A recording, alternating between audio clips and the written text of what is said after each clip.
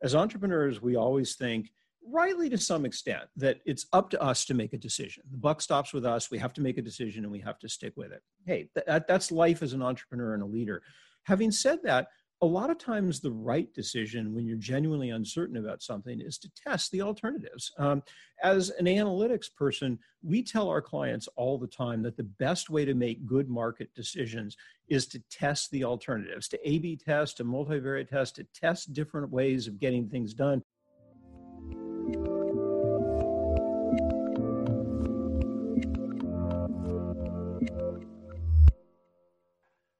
Hey everyone, this is Devin Miller here with another episode of the Inventive Journey. I am your host, Devin Miller, the serial entrepreneur that's grown several companies to 7- and 8-figure businesses, as well as the CEO and founder of Miller IP Law, where we help startups and small businesses with their patents and trademarks. And today we have another great guest on the podcast, Gary Angel. And he'll tell a little bit more about himself. But to start out with, he was working in commodities trading for a period of time and did that for a while. And then he switched over to a wine company for a bit of time. And then he did credit card analytics and then web analytics, and led him on to where he's doing it today with digital mortar and doing some analytics for brick and mortar stores. So all sorts of different experience, and weaved a good journey. So I'll let him tell him a little bit more about it. But welcome onto the podcast, Gary. Oh, thanks, Devin. It's a pleasure to be here. So I introduced your journey just a little bit, but maybe if you want to dive in, you can share a little bit more about your journey and what brought you to where you're at today. Sure. And as you said, I mean, I think like you've been a serial entrepreneur. I've been an entrepreneur for something like 25, 30 years now, through multiple companies, some successful, some not so successful. And I really started that, I think, largely out of a desire to explore some new business ideas way back when, I started out as a programmer, started to see technical opportunities. My initial businesses were very much focused on taking things I was working on and trying to build out the technologies around them. Over time, that evolved. I got very interested in the analytics side of things, understanding how to do measurement in a business context. I did a lot of work, as you mentioned, in the credit card industry, and that was more initially from a consulting perspective, but I eventually started a consultancy focused on doing customer analytics around credit card, and then eventually morphed that into a business that focused very much on doing customer analytics around digital and web analytic properties. Spent a number of years on that. As I look back, I think most entrepreneurs have one company that they think of as maybe their most significant company or the company they most identify with. For me, that was a company called Symphonic that was a digital analytics consultancy. I spent, I think, 17 years on it from 1997 up to about 2013.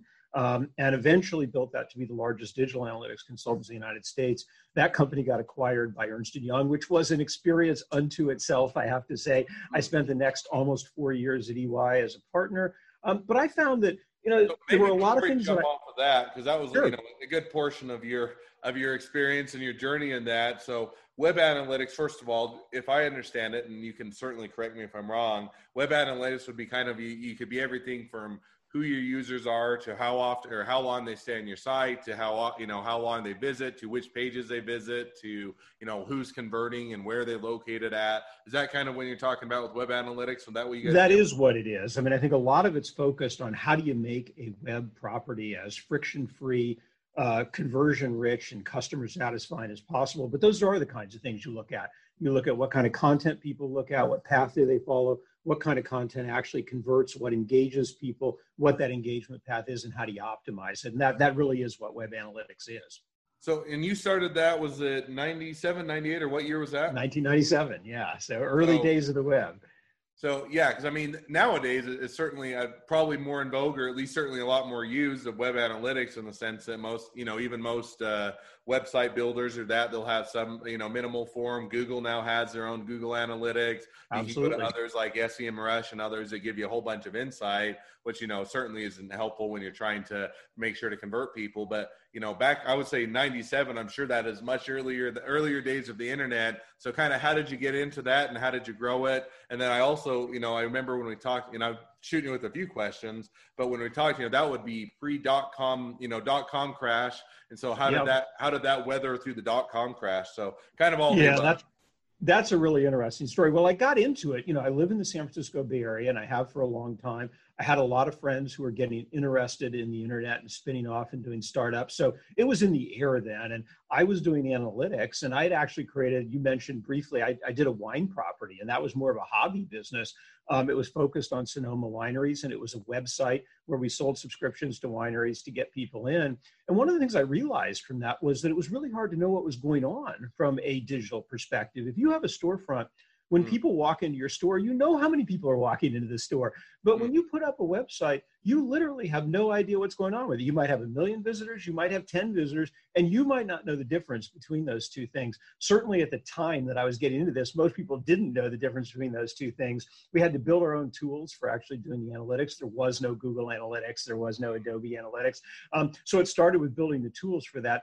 But that was an interesting process because at the time, a lot of people were starting to roll out websites, but the selling was very evangelical. Not only did we have to convince people that they should measure websites, we had to convince them they should have a website, something that's almost incomprehensible today. But back in 1997, when I was going out and trying to sell enterprises on measurement, half of my sell was why you should have a website at all, much less measure it. That made it really different.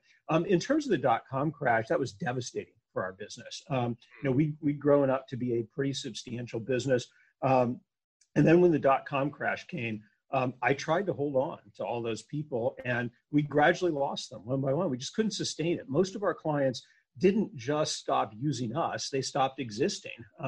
Really, we had only one client that really kept with us through the entire time after the dot-com crash, and that was American Express. We'd been doing credit card work for them. We'd morphed them into a web client. We actually held on to them, which is what allowed the business to stay alive. But the business barely stayed alive. I mean, we went through 3 or 4 years where we really had no new clients. We were surviving off one client. I had to let almost the entire company go, which was probably the single most painful experience as an entrepreneur I've ever been through. In some ways worse than just a failed business, because it was sort of death by 1,000 cuts as we lost clients and I gradually had to cut people. It was a really tough time. So maybe, not to rub salt in the wound by any means, but maybe diving into that, because I think it's also pertinent today. Because I mean, there's been the dot-com crash, but then in 08 and 09 and 010, whatever it ended, you had the real estate crash, or you had that and that. Yep. And now people are going through COVID. So not that it doesn't happen, but so how do you know how do you weather the storm? How do you figure out how to navigate? How do you pivot? Know when to let people go? Know when to shut down? Or kind of how did you make that decision, Tree? And then, because I think you said you held on to it and then you kind of re-engaged it, grew it back up after the dot-com crash, and then eventually, sold it to Ernst & Young. So how did you kind of navigate through that amidst all of the dot-com crash? It's a great question because it's been very much on my mind, actually, with COVID. Our business has gone through, the business I'm doing right now is focused on measuring people in retail spaces. Obviously, most of our clients are shut down. COVID's had I wouldn't say apocalyptic, but close to apocalyptic impact on our business. And I've had to make a lot of the same kinds of decisions. And frankly, I've been wondering if I'm not making the same mistakes all over again. We've held on to our staff. We're continuing to invest in the business. I think that's the right decision. But frankly, looking back on the decisions I made at the dot-com time, when the dot-com bubble burst, I think I made some bad decisions, actually. I think my strong inclination, and I think most entrepreneurs are this way, was really to hold on to staff. And yet, in the wake of the dot-com bubble, I think it should have been obvious that most of our clients were not going to invest in digital analytics for a long time to come. Most of our clients were going out of business, so they weren't going to invest. Most enterprises were not clear sales targets. Our pipeline fell to 0 and stayed at 0 for like 2 years. So I think I was really unrealistic. I mean, I think looking back on that, I don't think that I had the grounds for believing that the business was going to turn around in the time and the cash flow that I had available to me. So looking back on it, I think I would have been better off preserving cash and cutting people more quickly. I didn't do them really any favors by hanging on to them as we did that long, slow decline. So looking back, and I think that was a mistake. And I have been thinking about that because COVID has some similarities. There are some aspects to the COVID crisis that lead me to think it's a somewhat different case. One, our pipeline has not cratered, actually, the way it did in the dot-com time. Two, we've been able to adapt some of our product set to meet the needs that are unique to the COVID environment, something we couldn't do in the wake of the dot-com crash. I mean, nobody wanted friggin' internet sites in the wake of the dot-com crash, and measurement just wasn't really appropriate to what they were doing. We could have morphed into an entirely different business, and maybe that actually would have been a good plan, trying to take our analytics expertise and apply it anywhere. But I was really stubborn. I really liked the internet measurement. I thought it was going to be the future. I was right. I was just like 5 years ahead of the time there. And I think that was something that I paid the price for. We probably should have organically tried to morph into other things. With our situation right now, there are definitely some similarities, and similarities that concern me and make me wonder if I'm making the same mistake all over again, which God knows I think a lot of entrepreneurs have done. But there are some things that are different. I look at the current business environment, and I think there's at least a legitimate opportunity for us to sell product, and our pipeline hasn't cratered the way it did in the wake of .com. So I have some signs of hope that really I did not realistically have in 2001. Okay, no, that makes sense. So you did that, and so now as we continue on your journey, lessons learned. So you did the web analytics, grew that again, made it one of the biggest consultancies, sold it to Ernst and Young, and then from there, did you just jump, or did you jump from EY or Ernst and Young over to where you're at now, or what was the journey to make that transition after it got acquired and after you worked for them for a period of time? Yeah, so I was at EY for almost 4 years, running the practice there as a partner. That was really an interesting time for me because it made clear some things that I liked and didn't like. I'd always felt like, for me, the most important thing was the work, that the work be interesting and that the people be great. At EY, the work was really interesting. We were doing strategic analytics for large companies. I was working with C-suite folks. I don't think I've ever been as satisfied with the work aspects of things. But there were some things that were really frustrating. For a 1,000-person company, I often felt like I was this tiny little engine in a much, much, much bigger boat. And whether I was successful or not, it didn't make a lot of difference. I could have a great year and EY could have a sucky year. I could have a sucky year and EY could have a great year. And I never felt the same kind of personal identification with the business that I had gotten used to feeling from my entrepreneurial experiences. And that really bothered me. I found myself missing that. I found myself missing the connection that I think an entrepreneur feels with the business.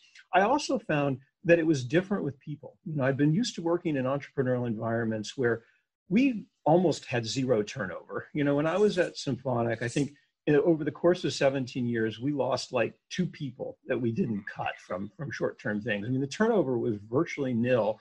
We had immense amount of control over it. We went out of our way to make people happy. But at a place like Ernst & Young, that's not really possible. I mean, they've got 200,000 people. There's a lot of lifestyle demands. It's really hard to accommodate. People need something special. Our turnover went from like 1% a year, 2% a year, to something like 25 or 30% a year. And my group actually had relatively low turnover for EY, but it was way higher than I was used to. And so I was finding that I was really missing the relationships with people. So I started thinking about entrepreneurial again and looking at it. I considered several different alternatives and types of businesses. Obviously, I'd been very successful on the analytics consulting side of things, but I'd always had a yen to do a technology platform business. And in thinking about it and looking around at what we'd been doing, I thought there was a really interesting opportunity to take the kind of knowledge and experience that we built up measuring digital properties and apply them store side, where people were just learning how to actually measure customers in physical spaces and get the kind of behavioral analytics that's standard on the website. That felt like a really good opportunity to me, one that took advantage of all the experience I had, but let me do something new too. And I think for an entrepreneur, that's a really appealing opportunity. So one question that comes to mind, because it almost seems like timing, I would have flipped his backwards, right? In the sense, and you can absolutely prove me wrong, and I hope you do. So where it seems like retail is going, or online or shopping is going, is online, and brick and mortar is having a tougher time adapting. And yet, you did the web analytics at the time of its infancy and then sold it off before it did it. And now you're into brick and mortar, which is the opposite. So how do you reconcile, or, is that a different trend? Are you seeing difference, or you think that it's going a different direction? Or what makes you go towards more brick and mortar when it seems like things are shifting online?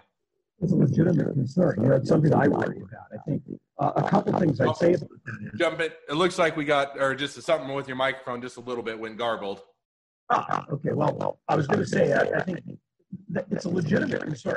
I think when I look at my business, probably the biggest concern I have around it. It's still garbled. Let's pause. I'm going to pause it just a second and see if we can get it, and then we'll come right back.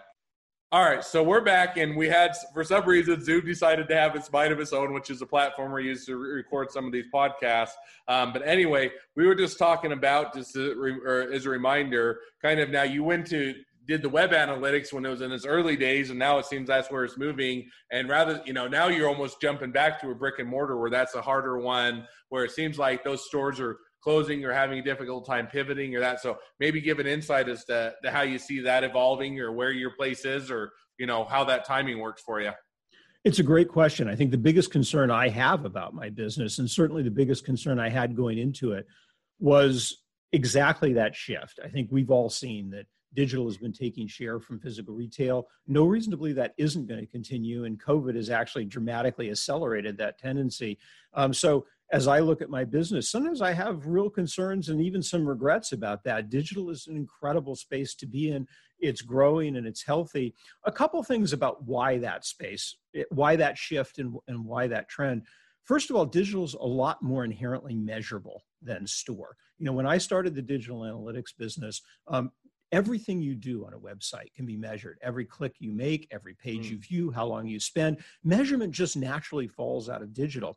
The truth is that until the last couple of years, the technologies to measure people in space just didn't exist. I couldn't have done this business back in 2000. I mean, it's true. Retail was a lot healthier. Retail was growing in a way that would have been great, but there would have been absolutely no way to do this business from a technology standpoint. It's only in the last couple of years that the cameras and electronics have gotten good enough at people tracking to make this kind of business successful. It is kind of a backwards journey. I mean, in some ways, it's going from the growing part of the industry to the stagnant part of the industry. On the other hand, I look at physical retail, and there's a couple things that I see. It's still constitutes of actual transactions, and boy, do they need measurement. On the digital side is properties are good at this. You can go talk to any reasonable retailer. They have really friction-free checkout. They've got really nice merchandising. They understand the analytics. They're really good at it. And it's baked into their DNA. That is just not the case in physical retail. I really believe there's still a tremendous amount of opportunity to optimize those physical experiences in ways that we've seen the digital experiences evolve over time. When I first started this business, I used to have a slide that showed the difference between Amazon in 1996 and Amazon today. And boy, it is night and day different. Amazon in 1996 was the ugliest. It was just a bunch of blue text sitting on a screen. It was incredibly confusing. It's a website we wouldn't even dream of having today. Not even the worst retailer in the world today would have a website like Amazon in 1995. But I also had pictures of the Gap in 1996 and the Gap today. And you know what? The store's hardly changed at all. That isn't because, now stores were better in 1996 compared to digital properties, but I think there's a lot of room for physical experiences to improve a lot. And heaven knows, when I think about a COVID and I think about my curbside pickup experiences and my store experiences, I see tremendous amount of room for improvement in the operational and customer experience that stores are delivering. So yeah, in a way, I feel like I'm attacking the wrong end of things right now, but I also feel like it's where the opportunity is because people have gotten so darn good on the digital side.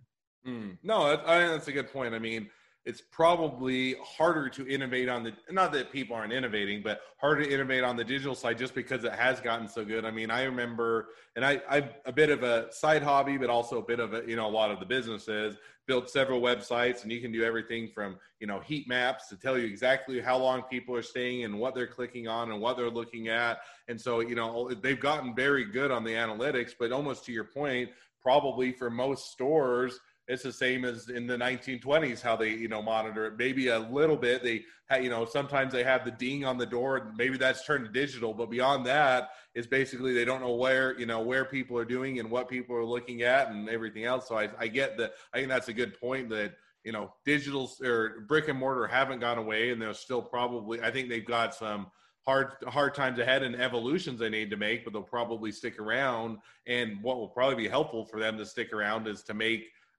use the tools at hand to make a better experience like that you do on a digital front. So that's my belief. We'll see. I mean, every entrepreneurial venture is an exercise in faith and belief. And I do think that's true. But, obviously we're bucking some trends at the same time. I mean, it's not like every trend is working in our favor. And when you're working in an industry that's shrinking, I can tell you it's definitely a lot harder than when you're working in an industry that's growing. Growth makes sales a heck of a lot easier. And I know from my own experience, going in and selling to clients that are growing is just a lot easier than going in and selling to clients that are shrinking. And that's certainly something we've had to face. And so one question on it, because I mean, it seems like it can almost go two ways, right? They could be shrinking in the sense that now they're saying, well, we don't have as much money, and so we don't have the money to invest. Or it could be almost, hey, we're desperate, but desperation, or we're needing to do something to change it up. So we're going to invest more to make it, so we can sustain. But you're seeing that people are, more people you think in the camp of, hey, we've tightened our belts, we can't invest, or people saying, hey, we've got to invest in order to stay relevant.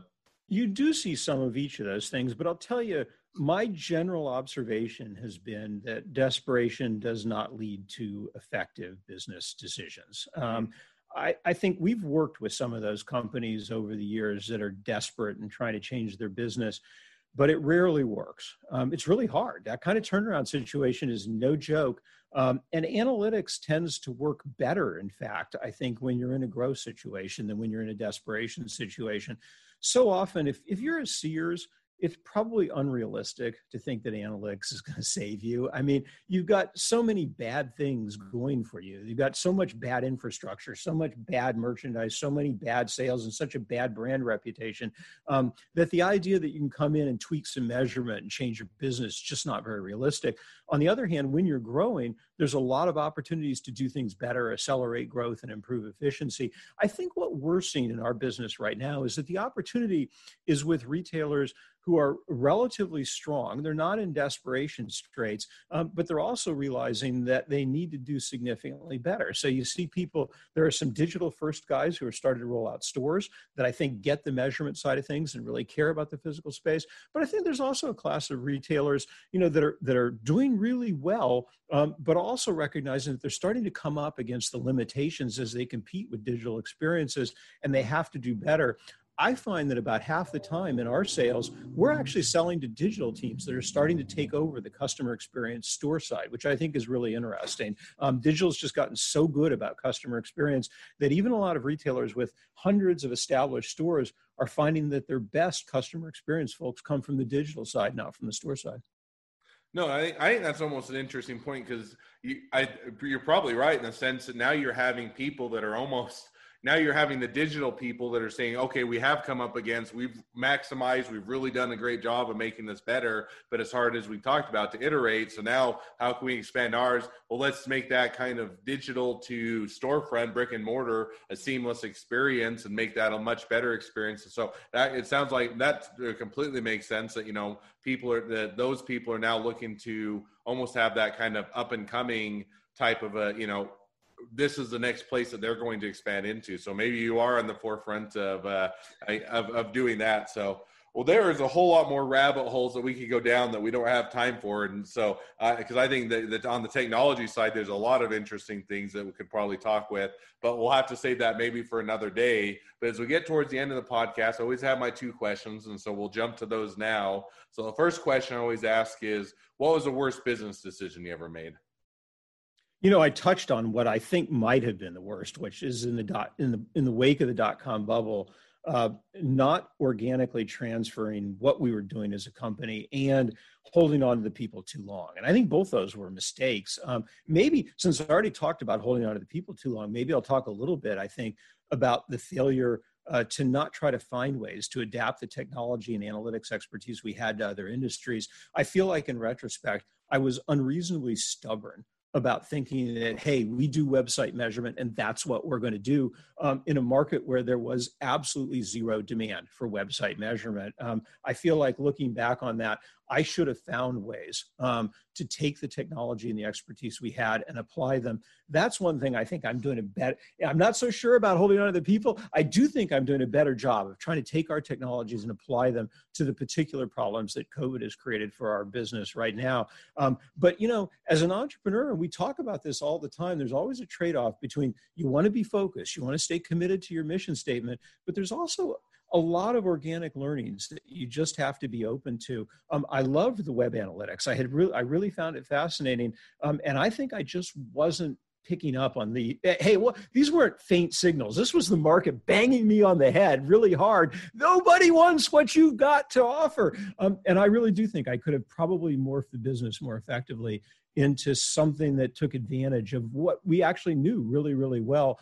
I regret that. Looking back on that experience, in the long run, it worked out, but it probably cost that business 3 or 4 years of time when we probably could have been building even more team and more effective analytics. So I look back and say that was probably my biggest mistake. I've made like any entrepreneur, I made gazillions of mistakes, and the world's always proving you wrong. Sometimes you look back on those things, you know what, I don't know how I could have made a better decision. It didn't work out. It turned out to be a bad decision, but given the information I had, it was a reasonable thing to decide.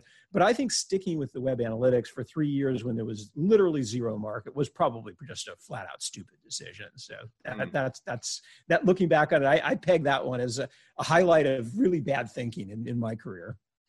All right, but I'll jump to your defense in the sense, I don't think you're alone. I think that people, sometimes you have a good idea, and it's hard to know sometimes if you just, hey, I got to hold on a bit longer and the market's going to come back, or if I hold on a bit longer, things will change versus, hey, it's just time to move on or time to pivot. And so it is that dynamic. But I think that generally it is a lesson to learn that, most of the time, nothing is going to stay stagnant. Things are going to change, and learning how to pivot or adapt, or, if there is chaos or change in the marketplace, whether it's COVID or the real estate market or the dot-com boom and the dot-com bust. And, you have to learn how to adapt when it's a dot-com boom, and you take advantage of that, learn how to adapt when it's a bust and take advantage of that. And, not take advantage of people, but making sure that you pivot on with the situation that arises. So I think that's a good a good mistake to learn from, and also to grow from. So now I'll jump to my second question I always ask, which is, if you're to take somebody that's just getting into startups, just getting into small businesses, what would be the number one piece of advice you'd give them? I'm going to pick something measurement focused because I'm an analytics expert, right? And I'm assuming they can get lots of advice about general business and entrepreneurship from a lot of other people.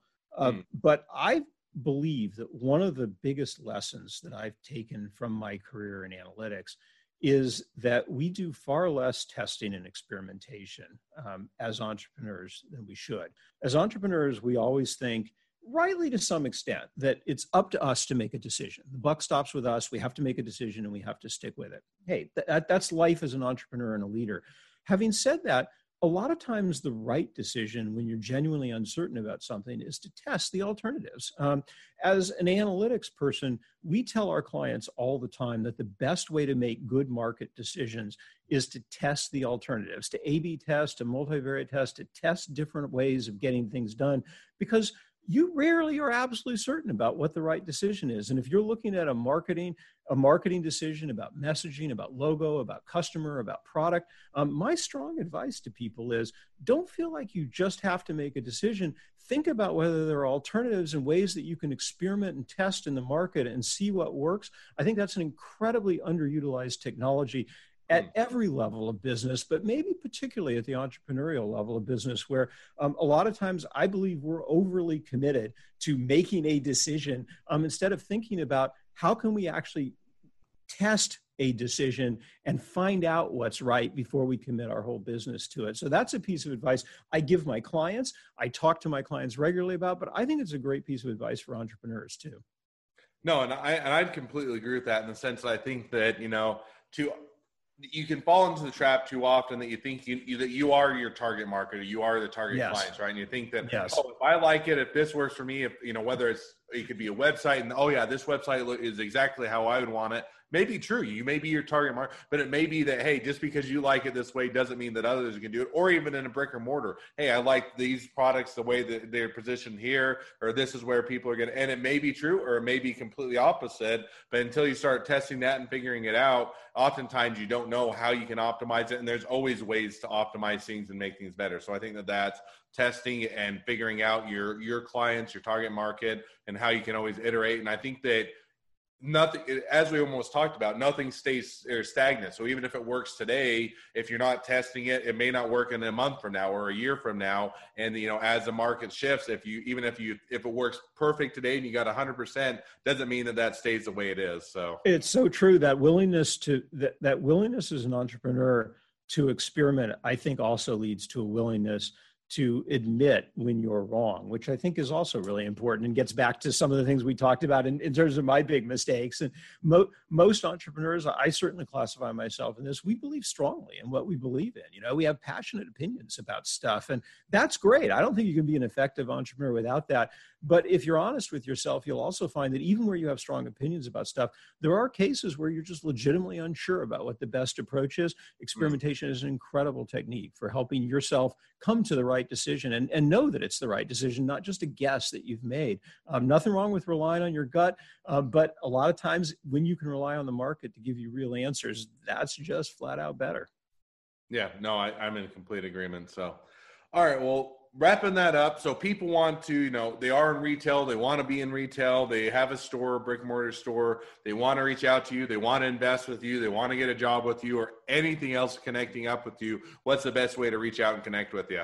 You know, I check out our website, digitalmortar.com. Drop me an email, for heaven's sakes. I love getting queries, whether, obviously, like any entrepreneur, I love getting queries about people who might want my services. But frankly, if you're just interested in analytics, measurement, people counting, and people tracking, feel free to drop me a line. My email is gary.angel@digitalmortar.com. Love to talk about this stuff and happy to address anybody's interests or concerns or questions.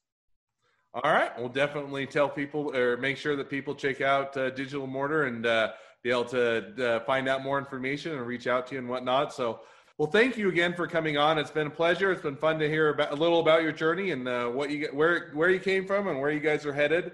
For those of you that are wanting to come on and tell your journey on the podcast, feel free to go to inventivejourneyguest.com and apply to be a guest on the show. And if you're a listener, make sure to click the subscribe button so you can get notifications of this episode and all the new episodes as they air. And lastly, if you need any help with patents and trademarks, feel free to reach out to us at Miller IP Law, and we're always happy to help startups and small businesses with their patents and trademarks. Well, Gary, it's been fun to have you on, fun to hear your story, and wish you the best next part of your journey, as well as it was enjoyable to hear about the last part of your journey. Thanks, Devin. That was great. Really enjoyed it.